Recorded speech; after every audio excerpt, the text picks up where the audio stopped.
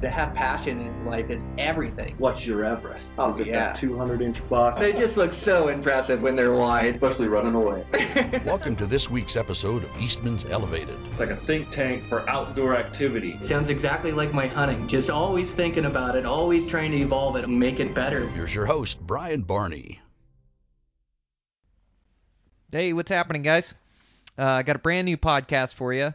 So this week I have back on Scott Reekers. So Scott Reekers works over there at Eastman's, and he's a really good buddy of mine. And I talk to Scott all the time, but a lot of times we're talking business, where he's my partner on the podcast. And so, we're talking guests and we're talking releases and talking the future of the podcast. It's not too often where we get to sit down and talk about an hour all about hunting. And Scott's a heck of a hunter.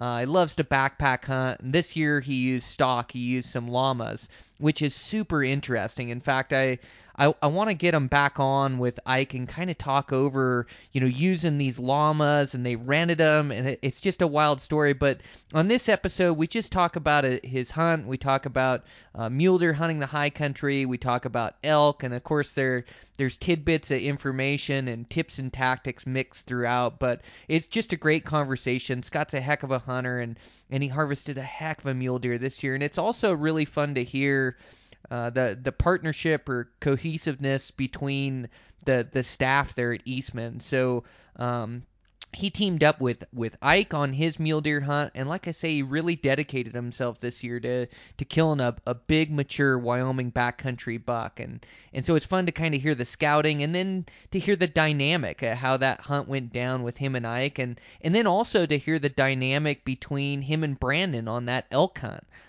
So that's really fun to listen into. Just a great episode, and thanks to Scott for being on.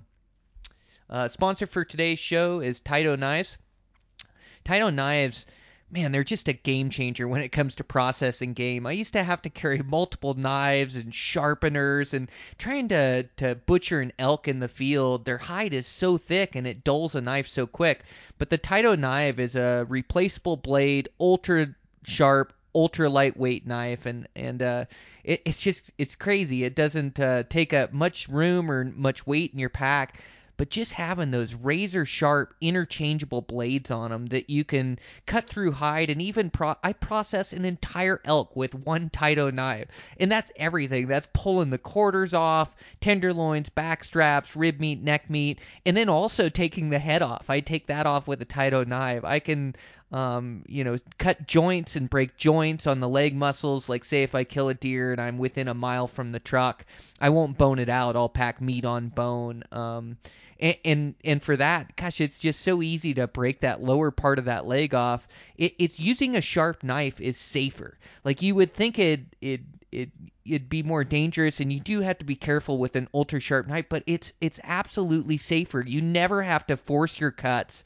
You never have to put too much pressure, and when you put pressure, it is when you slip and when something can happen. But you just use that ultra sharp edge of that razor sharp knife, and you're just able to cut anything off you need to cut off. It's just absolutely amazing, and a game changer for me. So thanks to Taito Knives for sponsoring the podcast and putting out a great product. I couldn't hunt without it, so thanks to those guys.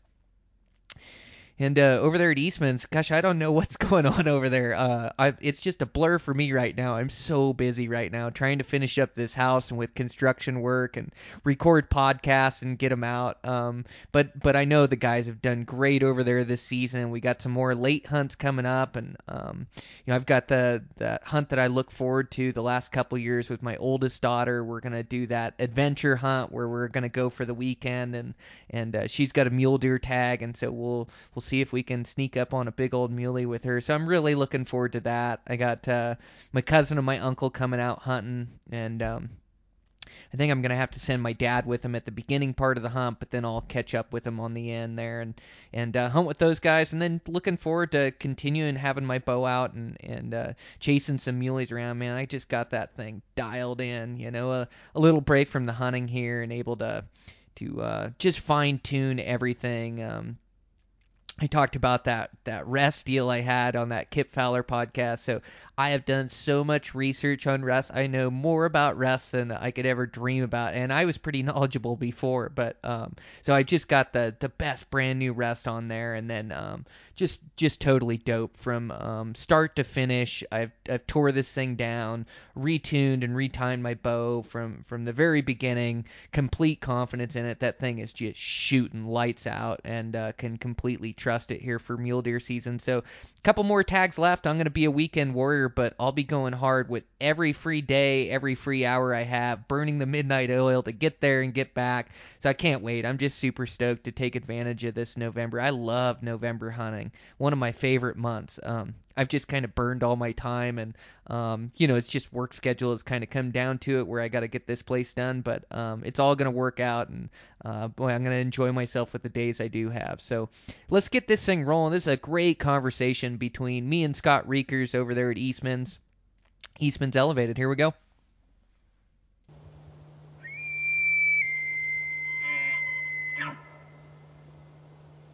Okay, I'm live here with Scott Reekers from Eastman. Scott, thanks for taking the time and being on. Hey, I appreciate it. It's always fun. I enjoy getting to talk hunting with you. And sometimes we talk shop so much related to the podcast and business that this is the only time you and I actually really get to talk hunting. It is, yeah. It is about the only authentic hunting talk that we get. And about a half an hour late playing with Skype today. Had a new update and then trying to get my Skype recorder to record. But we're online now and going. Well, technology is great when it works how you want it to. And that's always a iffy thing. So it is. But that's how it goes. So how has your season gone so far? Oh man, it's just been great. Boy, just a bunch of super adventures and shared a bunch of hunts with family and friends, and it's not quite over yet, but definitely the brunt of season is over to where I need to get back and get some work done and get some podcasts recorded and kind of get back to real life here with family for a little while and start planning for the next one. But man, it's just been super.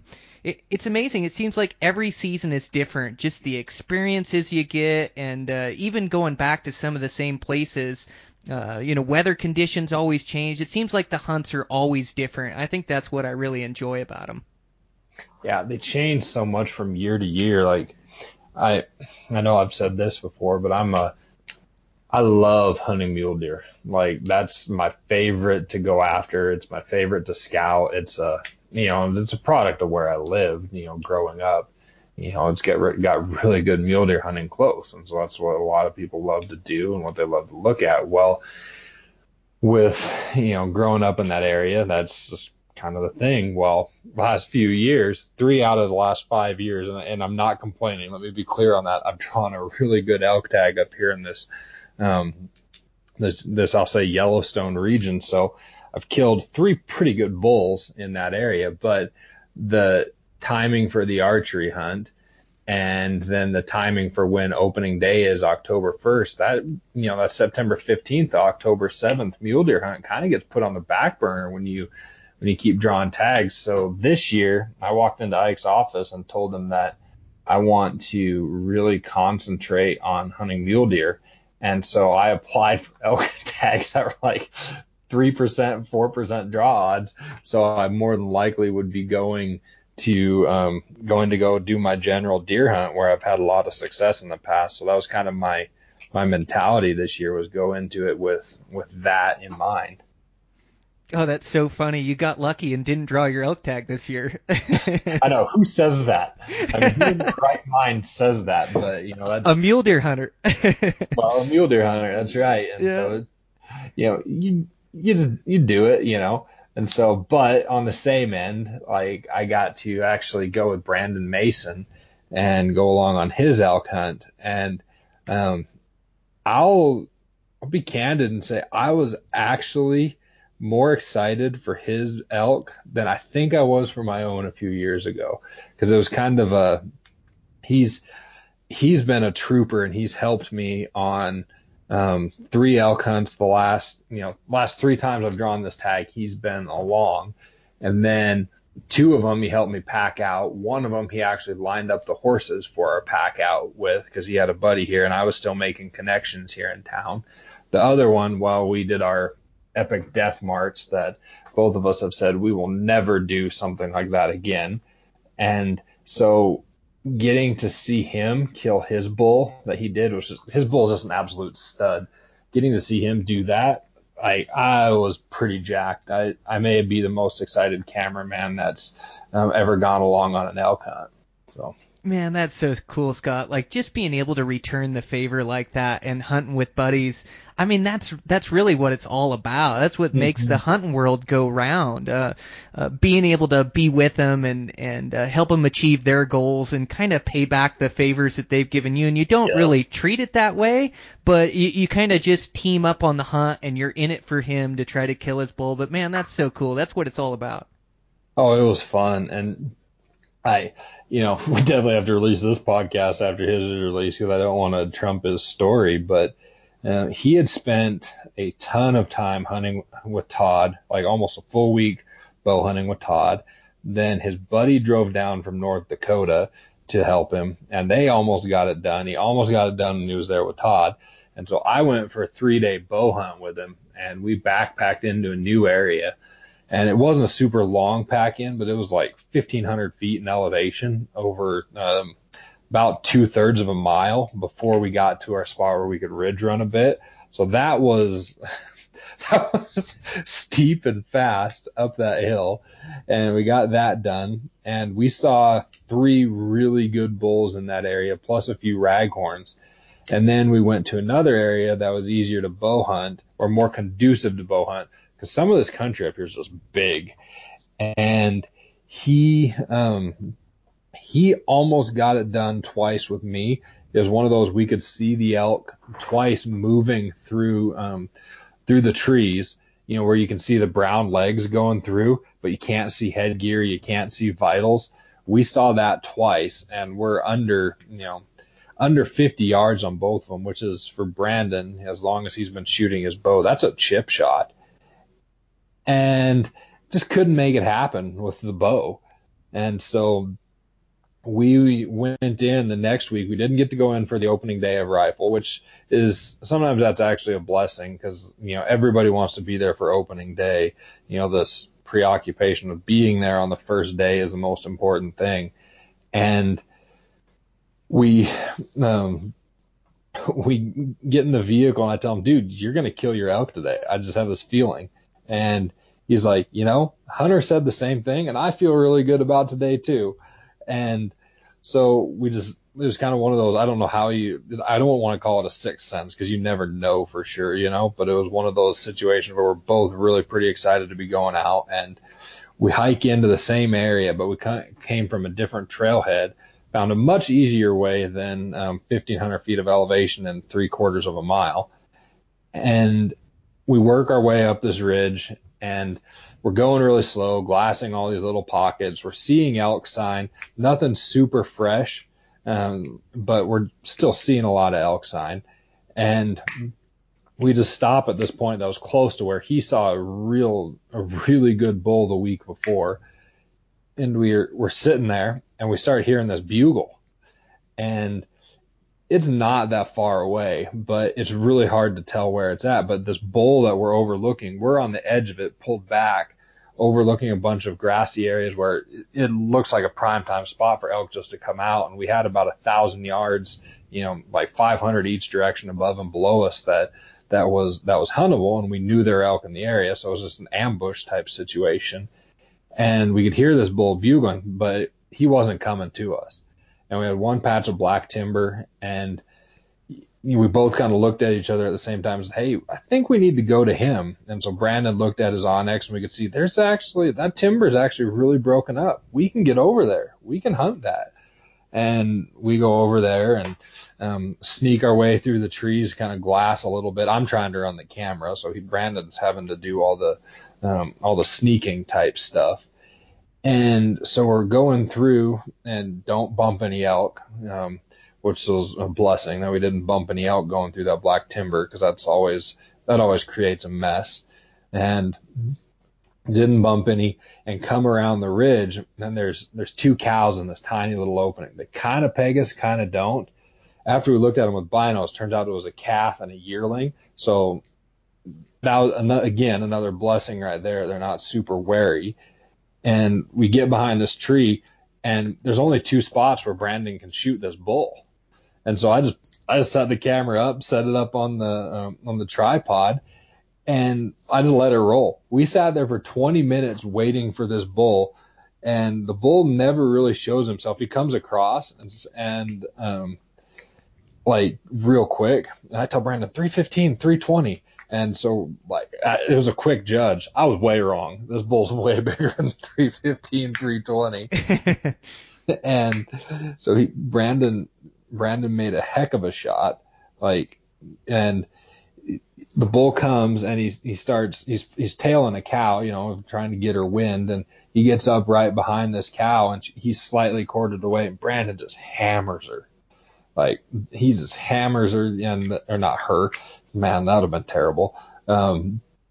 He hammers the bull, and it doesn't drop. Your typical bull elk, just tough as nails, and so he hits the bull again. So it was a dead man walking after that first shot. Then he turns around, and Brandon hits him a third time. Then he goes down, and we couldn't see him go down, and he went into because he went past the second opening that we had. And so we're like, oh no, he went into the ditch. We're going to have to go dig and find him. And this is going to be terrible because we can't see. We're in grizzly bear country. And so we're super excited because we know we hit him and killed him. But, we don't know exactly where he's at. And so we go over there a little quicker than we probably otherwise would. And sure enough, he's right on the edge of the clearing where he was standing. And he's flipped over. And sometimes as a cameraman, you get lucky and you get to do the first look while the other person is waiting to come up, because you want to make sure you get the real reaction. You don't want it to be contrived. You want the excitement to show up. So I ran up there and got behind the bull, and I couldn't help myself. I saw that it had an extra, and it was a 7x6. And so and he was a big bull, and instead of ground shrinkage, the more you look at this bull, the bigger it gets. And it's really cool, and it was really cool to be a part of that. The only thing we both kind of wish is that Todd could have been there with us, because Todd knew this area incredibly well, and he shortened the learning curve on this unit big time for Brandon. And so we both made several comments. Oh man, the only thing that would make this better is if Todd had been able to be with us for this. And it was really cool to see Brandon's, reaction to this bull. It's far and away his best bull ever. It's not even comparable. And he's just got this absolute stud of a bull. And, I think he's still on cloud 9 too.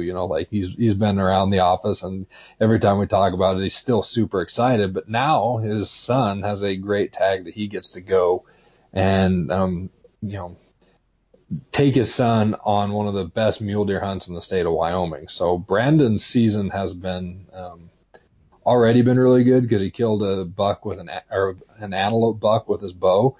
Then he heads in, kills this really nice bull elk, and now he's heading out to take his son on a fantastic deer hunt. So, pretty cool season. That's just one person here in the Eastman's office. Oh, it's so great. Couldn't have happened to a better person, too. Brandon's just the nicest, most considerate guy that would do anything for you, give you the shirt off his back at any place, any time. So it couldn't have happened to a better person. And him telling the story, it's the same way as he just expressed such gratitude for you going with him, for Todd helping him learn the spot and shortening the learning curve. His buddy from North Dakota driving 8 hours to hunt a weekend down there. He's just so appreciative of everybody's help, and you can just tell he's just he's such a good guy. And he's so excited about it and so excited to share it with you guys. But that is so cool. You made a couple good points there as you were telling the story. That optimism, it carries such weight on a hunt. You told him today's the day, and And Brandon said, yeah, Hunter said the same thing. He said today's the day, and I feel it too. That optimism, that kills bulls. We have a saying when we're fishing, is that you always have to believe every cast you're going to catch that fish. And it's the same thing when you're hunting or you're going into any area. You have to believe in that area and hunt it wholeheartedly. You have to believe it's going to be good hunting. If you don't, you don't put forth the full effort, or maybe you don't go over that next ridge, or maybe you don't even go far enough to hear that bull bugle to where you find him and then kill him, which it's such a beautiful big bull too. Boy, that 6x7, he's so heavy and dark horns and just a big mountain bull like you want to kill. But that optimism is so important on a hunt. It is, and like Brandon and I had a tough elk hunt last year. It was, first off, the snow really made it tough. It started snowing about September 14th, and it didn't really stop until about the 24th, 25th. I was in our office making some secondary arrangements for horses to help pack us out, and I talked to an outfitter and he's just one unit, or well, 2 units north of where we were hunting, and he told me, he's like, Scott, I'm considering giving all my mule deer hunters a refund because there's so much snow up there that we're pretty sure all of them have migrated out already. Like he said, some of our guides called me and the snow was up to their hips in September. And so that made for conditions in our hunt where, it was a tag that you could only hunt about half the unit, and it put all the elk in about one or two, maybe 3 drainages. And so some of the migration may have been happening, but most of the elk were already out of where we could hunt. So it put all the people in the same area hunting the same animals, and that made for a terrible rifle opener. And then on top of that, I put an arrow right underneath about a 310 bull. And so that just makes it tough, like that was a mental grind on that hunt. And by the end of it, we were not nearly as optimistic as we had gone in there when Ike dropped us off. Well, you can't help it when you get beat down like that. So that 310 bull you shot under, that was probably like a 350 on your scale, right? I try to be realistic, and I am notorious for underjudging animals. Like Ike and I were looking at a mule deer buck. And I said, he's like a 150 type buck. He just wasn't big, and maybe I'm just used to wow factor or something. I don't know. And Ike looks through his box and goes, "You think that's a 150? That's a 165 at least." And I'm like, well, I guess that's a good problem because the 2 he was with are way bigger, and I thought they're shooters. So, maybe I just try to avoid ground shrinkage or something of that nature. So yeah, it's better to underjudge than overjudge for sure. That way you're definitely not disappointed when you walk up. They grow when you walk up, like Brandon's bull. But yeah, it's so wild how the weather dictates to the hunt. And that year it was snow, and heavy snowfall had moved them all out of there. But a lot of years it's the moisture you get, what the feed's like up high, and you have spots that are good year after year, but it seems like it's always changing. Even some drainages that you can always count on, you'll go back in there, and the conditions aren't similar to where it kind of changes, and the animal's behavior changes, and they're hanging in a different part of the drainage or a different drainage altogether. But it's just so wild. It's where a guy just really needs to take good notes of all the conditions, and then when you find those conditions, you can go back and try to recreate that. I started, and I've not been as good at this lately because I haven't been using the DSLR as much, and then B, like I've been hunting a lot of the same areas, and like almost exactly the same areas, and familiarity breeds success. Once you know an area and you know what's out of place, once you can get rid of those, you become more efficient at glassing a spot when you know what's a rock and what's a rock deer. Like the stuff that's not going to confuse you, and you know when it's just it's just something that kind of happens as you get to know an area. But one of the things I used to do when getting to know a new area is I took almost like grid type pictures of the area that I was scouting. And then I would study how it looked before I went back in with an actual picture, because Google Earth is deceptive. A picture that you've taken from a very specific point can look very different and show you the actual scale of an area. And even like where your lines on the map, if they're stacked on top of each other, you know that area is cliffed out. But sometimes you can see some things on a picture with some detail that you're just not going to be able to use with your tools. And so that's part of what I use for scouting. And it actually helped me quite a bit in a few of my hunts. Man, that's a really good tip, Scott. Yeah, because Google Earth, I feel like I can walk all over everything, even the cliffs or even topography lines.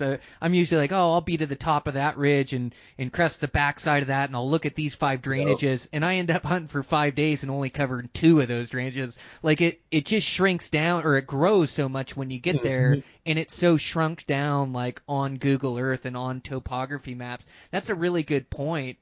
Pictures of the vantage points and what you'll be looking at and where you'll be looking, it gives you a better perspective of what's going on, where the cover is and where the cliff chutes are and what you can navigate and what you can't. I really like that. I've taken a lot of pictures from a lot of different vantage points, and I can't say that I'm great at referring back to those before a hunt, but I think I'm going to start doing that. I think that's a really good point.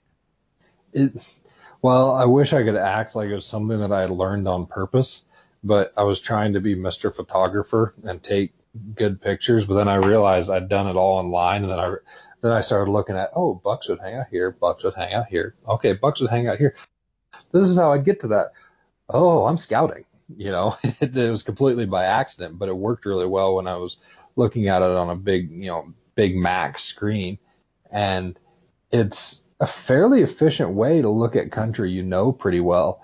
And then on top of that, once you know it really well, it makes you more efficient at it. I'm a pretty firm believer in hunting the same areas repeatedly. And I don't remember which of Mike's books or articles where he talked about it, but he talked about how get to know a specific area. The more you know a specific area, the more likely you are to be successful in there. Now, if you never find a big buck in a specific area, that might mean you're not looking in bucky country. But if, it's the same. If you find a big bull in an area once or a big buck in an area once, there's a reason he was there, especially if it's not during their specific ruts, because they look for specific conditions, and you can repeat and repeat and repeat and repeat. And maybe that's why there's a culture of secrecy around like your hunting spots, that if those guys who are consistent killers, well, they're consistent killers because they found their spots and they know what the bucks and bulls are looking for. Well, and two, it's using that information to expand upon it too. Like you learn a drainage and where you like to hunt deer, but then once you find that drainage, you can kind of transpose that landscape into the next drainage over. Like I'm always looking to explore, but I'm also looking to use the knowledge that I've gained over the years. Yeah. And so, like when I look at it, I go, okay, well now where can I go from this camp? Can I go to this drainage I haven't looked at? Does that country look like this country that holds bucks, or can I go 2 drainages over? What happens if I move my camp one more time? And so, I'm constantly trying to learn more and gather more information about an area as well as using the information that I've already gained. Well, I will say this, when I lived closer to Region G and Region H, I wanted to have about 5 spots that were my mule deer spots. And my goal was to have enough time during the summer to scout all 5. And, I was going to build a rotation of how I scouted them and when I scouted them. And a lot of it was going to be in proximity to season and how close I was getting to season. You know, and then with that, you know, I was going to pick which was the buck that I wanted the most.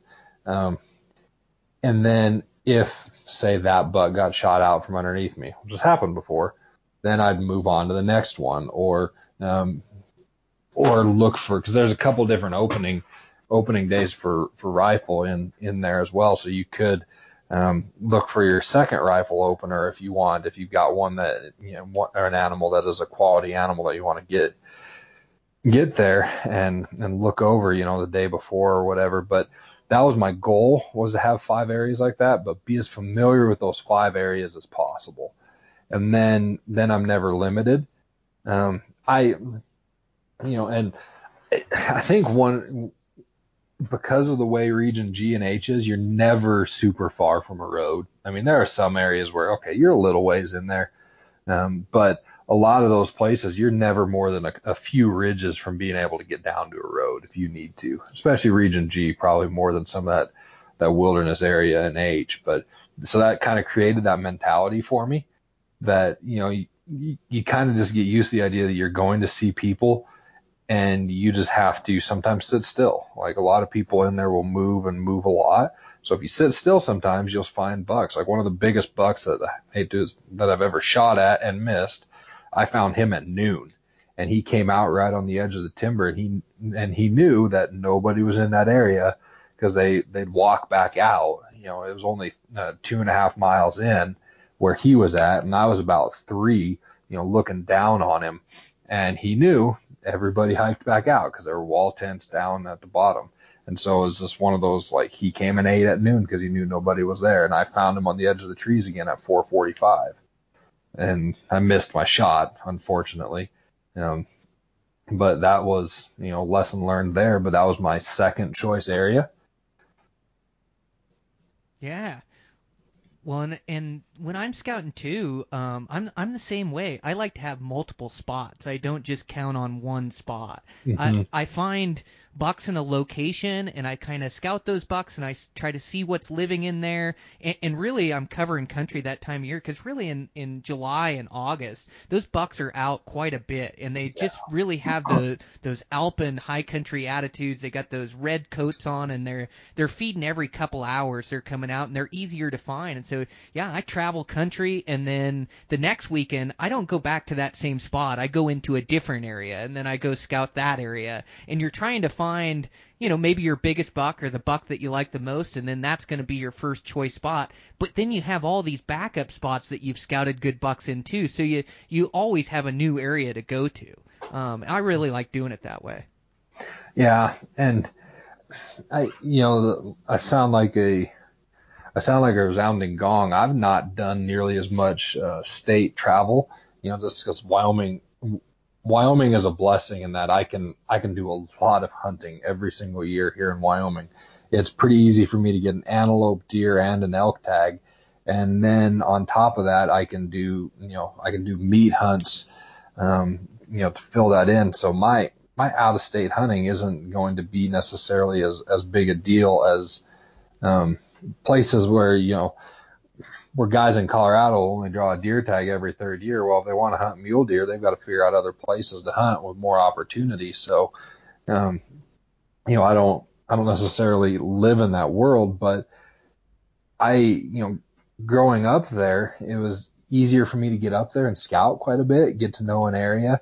And then, where you were talking about getting to know that topography and knowing, okay, what's on the other side of that hill? Is it going to be bucky country? I've got one spot, well, 2 of them they're kind of similar, but their layout is different, but there's access to about 6 basins from one area. And so I've got a name for each of them when I talk about it with, like Ike went in with me this year, we call one a specific name and then the other's another name, but they're 2 areas where you've got access to a lot of country, but the familiarity with both of those regions allows me to be very efficient with glassing and knowing what's in there, which is a good thing. And I feel for guys that they're drawing these tags every few years. there's a real learning curve with that. Every single time you go in, you got to if you're only getting to hunt some of these high country places every 5 years, it takes you a while to learn some of it. And so putting a lot of scouting into it's important, obviously, but it's hard getting that learning curve, not being a resident. Oh, it's tough, yeah. And Wyoming, you do have one of the best places in the world to go hunt high country mule deer. That's one of my favorite places to go, in any state. It's just built for mule deer. It's just built for the high country mule deer too. And I love how tight the drainages are. Like you say, you can access one spot and see 6 different drainages where, Colorado, sometimes I'll hike double-digit miles just to go look at 2 giant drainages or one giant drainage, and like in Montana here, we've got, a little bit tighter drainages, but some of it's so cliffy and rocky that you can't look at a second basin or a third basin because you can't make it up that ridge or cross over. You got to come all the way out and back in. So Wyoming does lay out really good for a mule deer hunter to cover multiple drainages like that. And those are the spots that I look for, is when you have options, when you're just not hiking into one spot looking at it, you have like those 5 or 6 drainages that you're talking about that all hold bucks and is all bucky country, and then you can kind of work your way through it, glassing each one of them to see what's in there. Yeah, and I like being able to do that. Here's I guess another weird thing. I like spots that don't have necessarily high densities of bucks. They look bucky, but they don't necessarily have high density of bucks. And the reason for that is a lower density of bucks usually means a lower density of competition.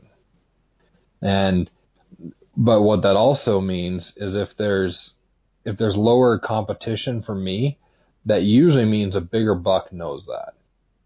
Like they return there year after year because they know they're not going to get the same amount of pressure that they would in other places. And I know that sounds like lots of guys like, oh man, I love seeing 50, 60 bucks a weekend. But that's great. That's actually probably a great strategy.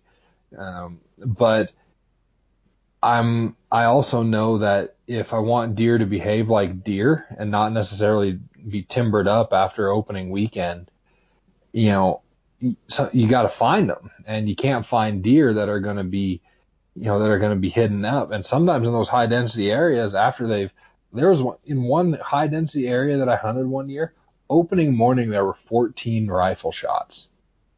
And that's what I could just kind of hear close proximity. That wasn't even like all of this particular mountain I was on. That was just close proximity. That's ridiculous.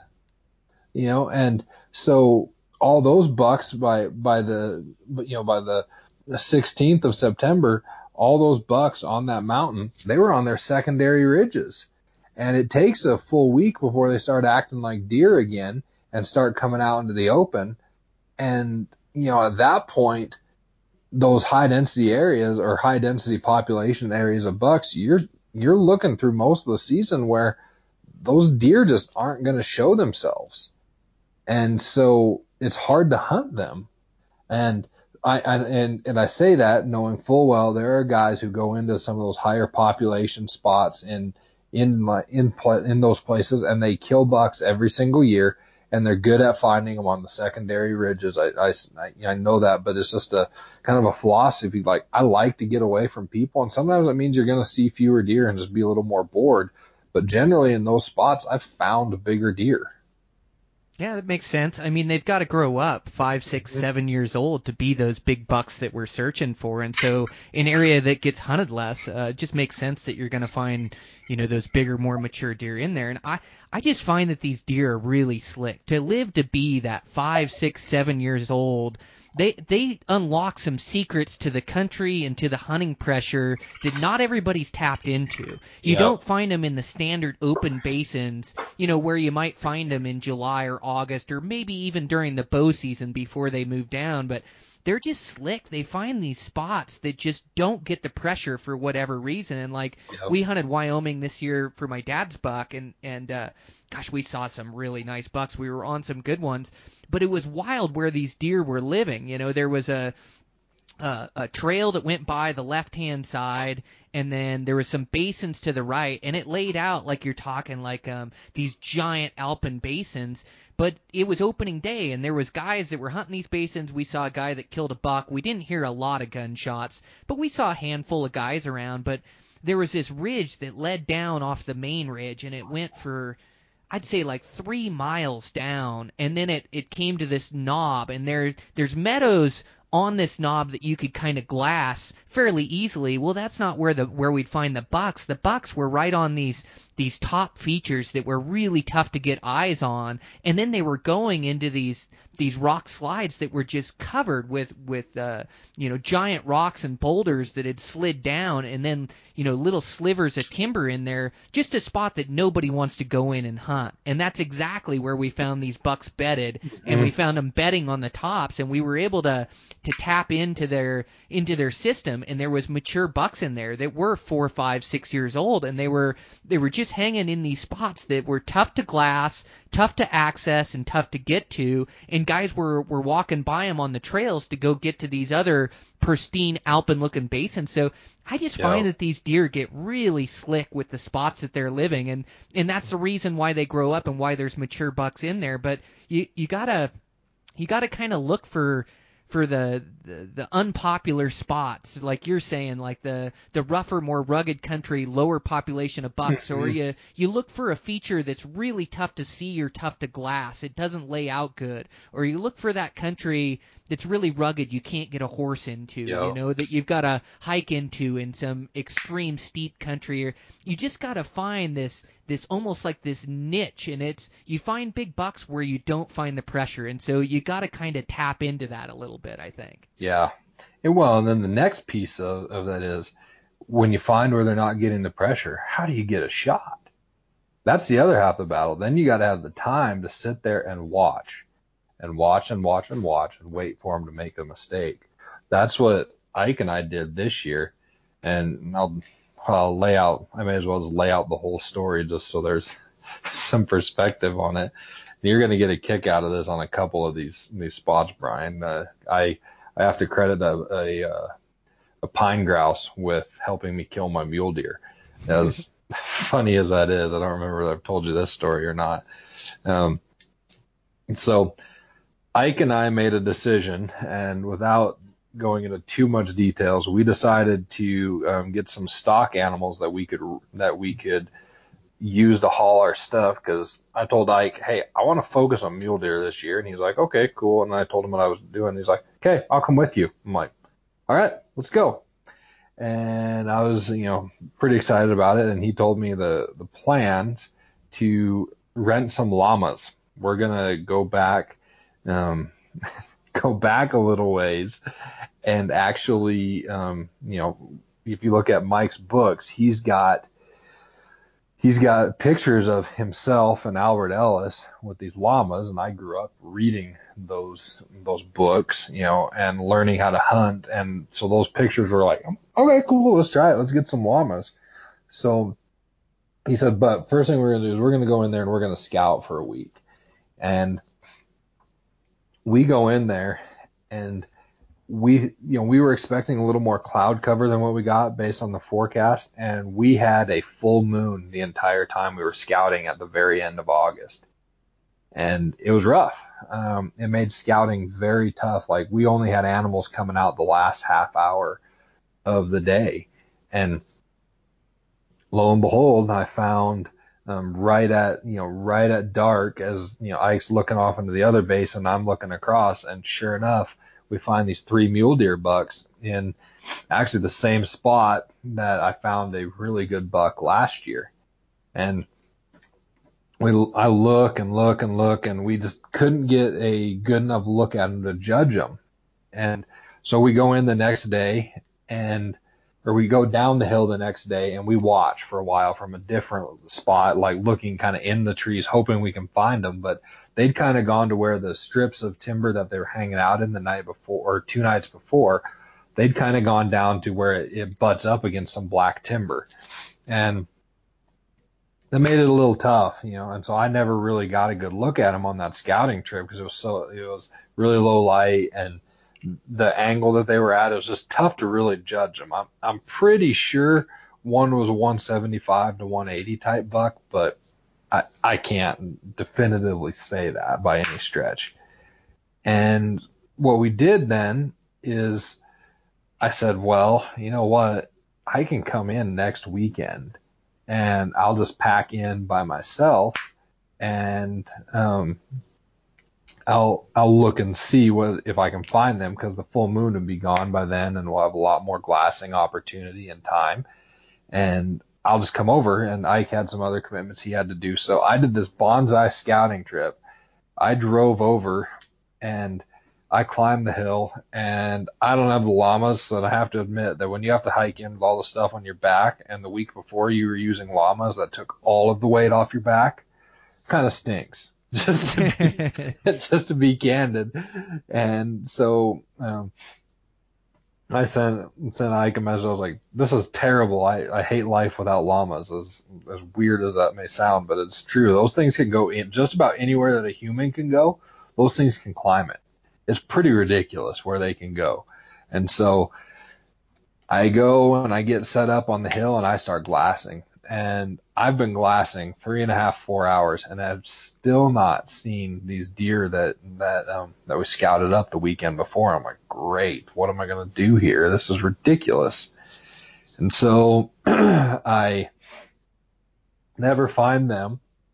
And about, I think it was probably about 6:15-ish, this pine grouse drops behind me. It's been in a tree the whole time I've been sitting there. I never noticed it was there because I was so intent looking for these mule deer. And I'm aggravated. I'm not seeing any deer. Season's open for pine grouse. And I've got my small game license. I don't have a weapon that I could kill it with and not like make any noise. I've got a pistol, and that was it. And I pick up a stick. And I start chasing it like all around my camp, trying to kill it. And camp was 20 yards either way from my glassing spot. I had this nice little tucked in place where you couldn't, unless you actually climbed to the exact spot where it was sitting, you'd have no idea it was there. So perfect glassing location. And lo and behold, I go to kill this pine grouse. I throw my stick. I miss it, completely miss it. Stick goes tumbling down, a bunch of rocks, and I'm looking, I'm mad. I wanted pine grouse to go with my mountain house. And I look over on this hill about 800 yards away, and I see this white butt. And pull the binoculars up. Sure enough, there's a really big deer over there, just tall, heavy. But he's working his way across the hill, like he's fast feeding. Of course, I didn't have my spotting scope right at that moment. So I quick run back, grab my spotting scope, and run back across, get my spotting scope set up, and have enough time just to take a picture of his back and how high his antlers are in the middle of a tree. Like, I send that picture to Ike, and he's like, what are you sending me? So I had to zoom it in close, circle it, and be like, that's his antler tips. And he's a really tall buck. And so we're driving the next week down there, and we've kind of changed our target, but we said, okay, I could glass one side, I'll glass the other. We'll figure out which deer we find first, then develop a game plan. And we're sitting there, and I find 3 bucks, and one of them's about a 170. These are 3 bucks I've not seen before. And then there's another decent 4x4. With a couple more years, he'll be a good buck. And then there's this okay little buck with them. And so I see them head down into the trees from across the basin. So I go get Ike, and we watch them for a little bit. And they go down in there, and we say, okay, what are we going to do? And we've been sitting there a while and looking at the wind, and we're like, I don't think, you know what, we just need to be patient and see if they come back out. Well, 9:30, 3 other deer pop out, and they're a whole lot closer, and there's him, the really big buck that I'd seen the weekend before. And on top of that, he is with a really nice typical, like just a beautiful, slick typical, and one of those bucks that you know he's big, but because he doesn't have like one fork that's like crabbier than the others or smaller than the others, he's really hard to judge. You know, it gives you a point of reference on him. But the problem that he had was that he's with this really old, mature, bigger deer, and so I'd have been happy with either of them, just to be candid. But I really wanted the tall one, and so we got a good look at both of them and kind of made the decision. All right, we're just gonna sit here because it's 9:30. They're staying up, and they're working their way towards us, and so with them working their way towards us, we're like, well, do we want to move down? And we just neither of us felt right about moving down or trying to get in, like get to a spot where we could shoot as they worked their way across this hill. Then we finally stopped seeing them in the trees. They just kind of stopped and bedded down for a while. And I happened to pull my glass up, you kind of take breaks from glassing while you're sitting there. I happened to pull my binoculars up and find, I don't know if he had just moved there and bedded down or had been kind of in a shadow where I couldn't see him, but I found this buck bedded down. I found the big typical, and he just laid there for a while, and we got a good look at him. And then as we kept looking, we found the other two bucks, and the third buck is just a young buck, but he is going to be a stud in a couple years. Like, there's not a doubt in my mind that he's going to be a stud in a few years. And so you've got this really tall, heavy 3x4, which is the one that I wanted. Then you've got the pretty typical, and then this up and comer, and they're all working their way, and then they just stop and they disappear. And we see them kind of at the edge of the timber once, and then we make a decision. Well, we got to water the llamas, and we got to go get water for ourselves. So I said, well, Ike, you stay here and watch them, keep and just keep tabs, and I'll be back. Well, I wasn't going to be offended if Ike had to take a shot, because obviously we're filming. I wasn't going to be offended, you just got to take your opportunities as they come. And so I go down, I filled up 2 dromedary bags. We filled up an Eberlestock dry bag with we forgot a giant water container for the llamas. That was our plan, is to stay put and just bring water with for the llamas, because they don't drink that much water. And so I go down, and it took me 2.5, 3 hours to get the water and then come all the way back up. On the way back up, I happened to look over at the other drainage where we had deer, found one of them. Haven't found those deer forever, and one of them's out at 3 p.m, of course. And I'm like, well, I don't have time to look at you. I need to get you up. If I have to come back over here and look at these deer, well, that's fine.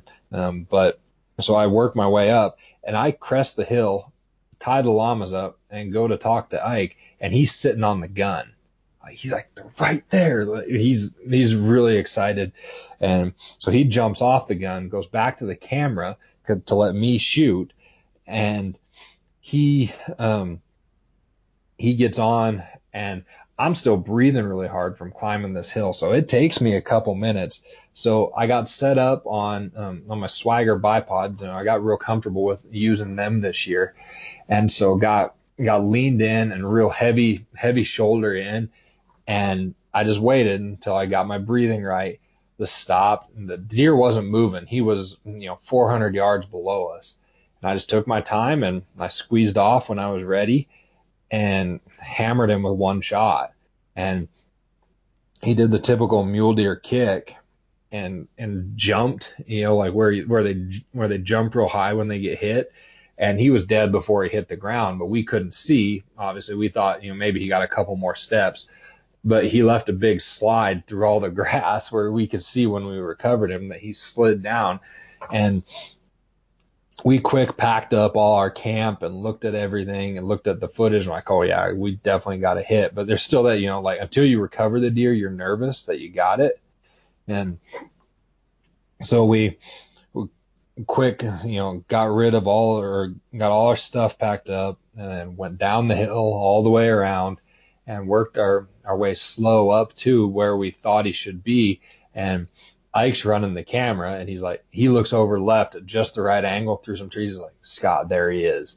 And he's laying there, and it was really cool. But, we try and be authentic when we're capturing that first look. So he made me stay there and went over and got set up for when I'm going to pick the buck up and pick his head up. And he's just this heavy 3x4, my best buck to date. And I'm thrilled with it because it's a buck I scouted. We spent the time up there, and we put a lot of effort, both Ike and I, into this hunt, and we were able to make it happen. And, it's pretty cool when your boss will go with you hunting and tells you to take the gun. That's a pretty cool story when you've got somebody who's willing to do that. Because, like I said, I knew going down to get the water, that's a possibility I might not shoot this animal, because you have to take your opportunities when they come, especially when you're filming it. And it was pretty cool that he waited for 20 minutes for me to get up there and get set up and get ready. So that's there's a lot of good sportsmanship inside our office, and I really appreciate that. But then, Ike has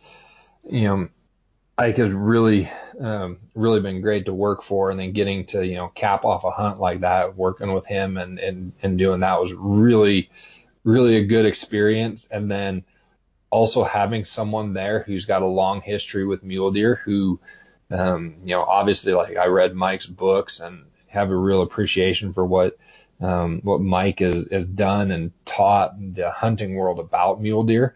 Having someone there that you really respect their opinion of mule deer, where that, Scott, that's a big buck, having that type of affirmation where it's not just I think he's a big buck, it's like, it's a pretty cool experience to be able to talk about.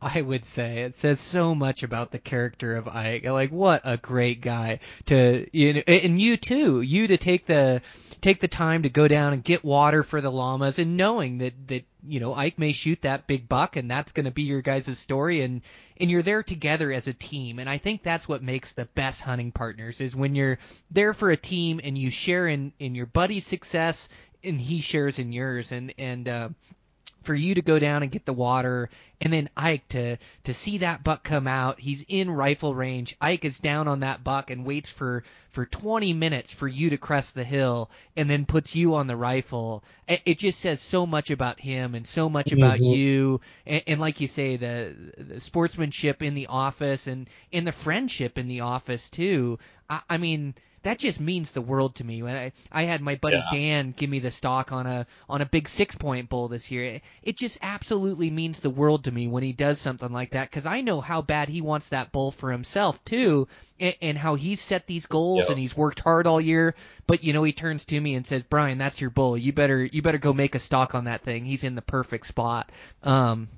That just, like, you almost want to repay those guys back tenfold. Like, the next 10 opportunities are his, but it just means so much to have those friendships in the woods. But it really says a lot about you and Ike, and what a cool hunt, and what a heck of a buck. Just deep forked and heavy, and just a beautiful high country mule deer. You sure killed a nice one, Scott. I'm beyond thrilled. His fronts are ridiculous. Like, ridiculous.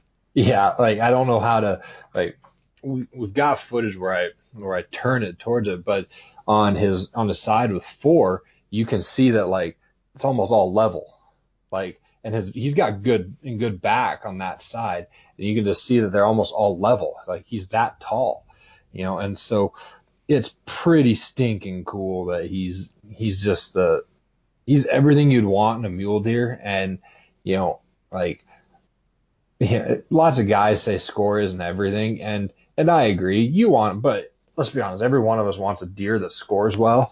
But to have a mule deer 3x4 that scores well, I'll take that every single day of the week. It's just a cool thing to accomplish and to do, and I'm pretty excited to be able to put this buck on my wall. He's going to go up here in my office. I may have to rearrange some things because of the space that he's going to take and the things I've already got on the wall. But I'm okay. So I would say good for you. Well, and the whole story behind it, like the hunt, the way it plays out, it adds to the experience, of taking that buck and taking him where you did in the high country. You scouted that buck, you scouted the locations, made multiple trips in there, and then, like you say, to go in with a good buddy Ike and team up together and sit on the rifle, and also you played it right, being patient too. A lot of times you dive off on, to try to get onto those bucks, and those bucks, like we're talking about, living in slick areas, they live in places where those directional winds will float over the top, and then they're getting all those, they're swirling over the top, and so to try to get within 150, 200 yards, it's not always feasible where those bucks live, and so setting up in a good location, playing it patient, waiting to get eyes on them, seeing them bed in the timber and still not jumping the gun and running down there trying to shoot them in the timber. You just played everything right, which definitely adds to the hunt and adds to the experience. You played it perfect and killed a heck of a nice buck. And in your home state and in the high country, it doesn't get any better than that, man. Oh, it doesn't, and it's fun. I mean, it's a great experience. It's been a great year. And I don't say this lightly, but because we've had some good years, but this might be one of the better years we've had in our office in quite a while. And it's not like we've had a bad year recently by any stretch, but you've killed a few animals already, got them on the board, and then Brandon killed a bull that's just an absolute stud. I killed my best buck to date. Dan Picar's killed 2 bulls already, and so that's doing really well. Jordan's had a great year. Gotten a lot of pictures from Guy and Ike themselves already.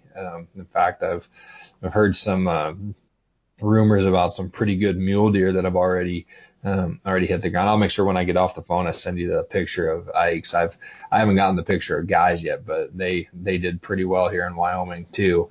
So we've got some, just a really, really good year, which is just cool to see, and it's fun to be a part of, and always fun when you get these new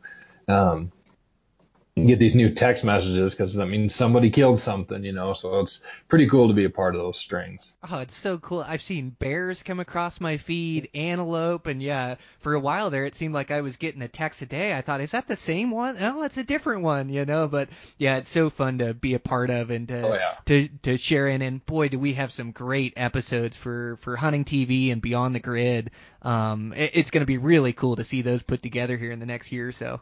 Yes, it is. It's going to be very cool to see what content we put out and what gets used where, and the stories that we get to tell. And I'm excited. I haven't, I get pretty excited about the content that we're putting out, but this is some of the most excited I'll say that I've been about our content in a couple of years. So. Oh, me too. Yeah, I am so stoked at the content I've been able to gather just thus far, this season, and then to see everybody else's come through. It's just been amazing. But yeah, congratulations again, Scott. Man, thanks for taking the time and being on the podcast again. It's so fun to hear that story and how it played out, both the Brandon's Bull and your buck. And couldn't be more excited for you guys. It's just awesome to see. So thanks again, man.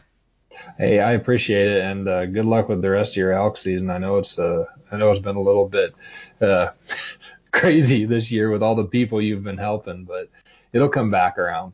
Oh, absolutely. It always does. Yeah, it's been a great season, bunch of close encounters, experienced a rut. I have no complaints. No, it's been super. But yeah, thanks, Scott. I appreciate it. We'll talk to you soon. Yep, sounds good. Thanks, Brian. All right, guys, that's a wrap. Another one in the books. Really fun conversation with Scott. Like I say, I don't get to sit down and talk hunting with Scott for an hour very often, and so fun to catch up.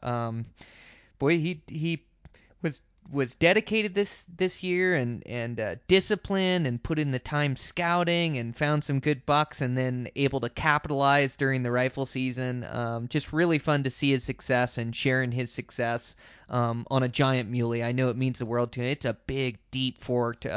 Hopefully, we'll use the picture as a promo for this podcast so you guys can see it. But yeah, just a heck of a deep forked, heavy old buck. So super pumped for him. Ike gave him the shot, as we talked about in the podcast, waited for him to get back up with the water for the llamas, got him back down on the rifle. So Scott got to shoot his buck.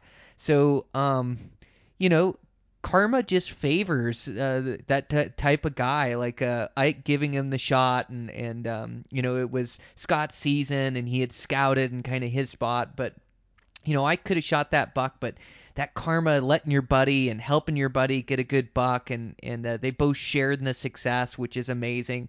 And then Ike just had a good karma cloud following him around from that deal and multiple other dealings. He's just a good person in general. But then he was able to harvest a nice buck in Wyoming. I saw he killed just a really dandy, heavy, mature buck. So pumped for Ike. Good karma there. And we talked about Brandon Mason and his bull, so pretty cool there. And the Eastmans, we're just having a great season this year. Everybody at the office, and it's really fun. I got some really good content coming out for the next year. I was looking through for some pictures for an article that I'm writing, and God, I just got so many good pictures. I mean, having a good cameraman like Logan follow me around on a couple 2-3 hunts just makes for hundreds and hundreds of killer photos, and not to mention the ones I took, of buddies and myself out hunting. So super stoked to start sharing that content with you guys.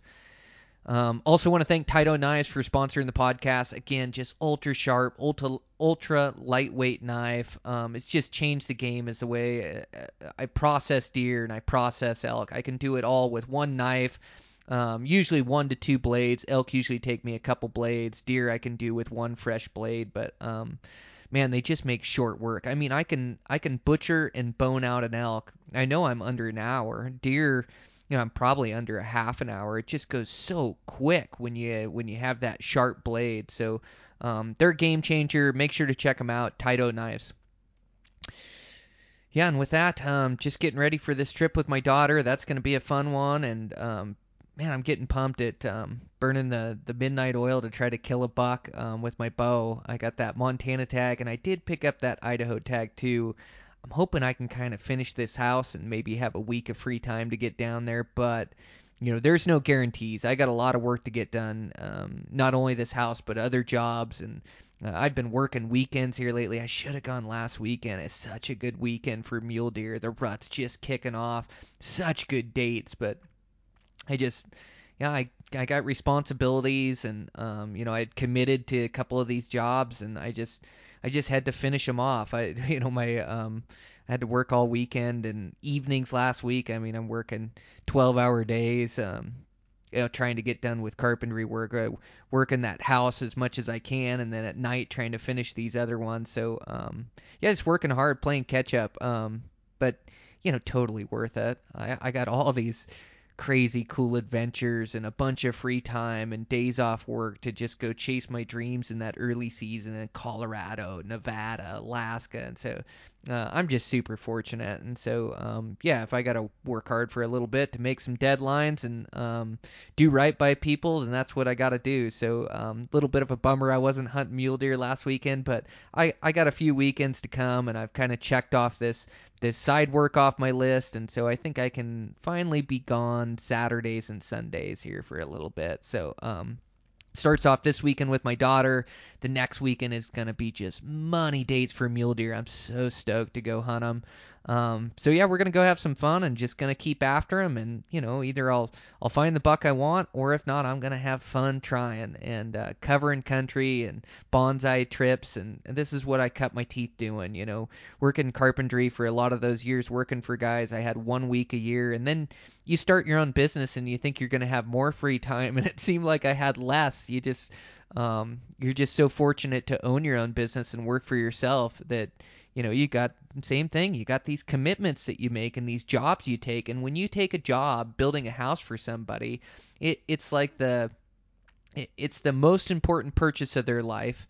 They're going to spend more money than they've ever spent, and they're trusting you with building their dream home. And so you just got this responsibility where you can't just jet out and say, I'm going hunting, and I now in these later years, I've been able to have somebody cover for me, and it's worked well. But in those beginning years, we were a two-man team. It was Dad and I, and a lot of times we were working two jobs at once, and so we just couldn't, I couldn't be gone. I had to be there, and so I started my own business and almost had less free time. But the point is I cut my teeth being a weekend warrior, only hunting weekends and getting after it, and for a lot of us, that's all we have, So, yeah, just back to my roots and go for it here, and have some fun, and get my responsibilities done, and it's a balance in life. But I'm rambling now. It's been a heck of a season. It was a great episode with Scott. Sure appreciate him being on. Some good episodes coming up, man. I'm gonna keep working hard on this podcast to getting you guys good content. I want you guys to be successful, and public lands is a commitment, and if you commit yourself to it, you're on a journey, and you're on a path to success, and it doesn't always come right away. Like sometimes it's delayed, and it takes keep working at it. But anything that you put your heart and soul in life, you will be successful at, and backcountry hunting's no different. So yeah, just gonna keep trying to get on good guests and bring you guys good content. But thanks as always, guys, for the support. I sure appreciate support on the podcast. Yeah, that's a wrap. I'll check in with you guys next week.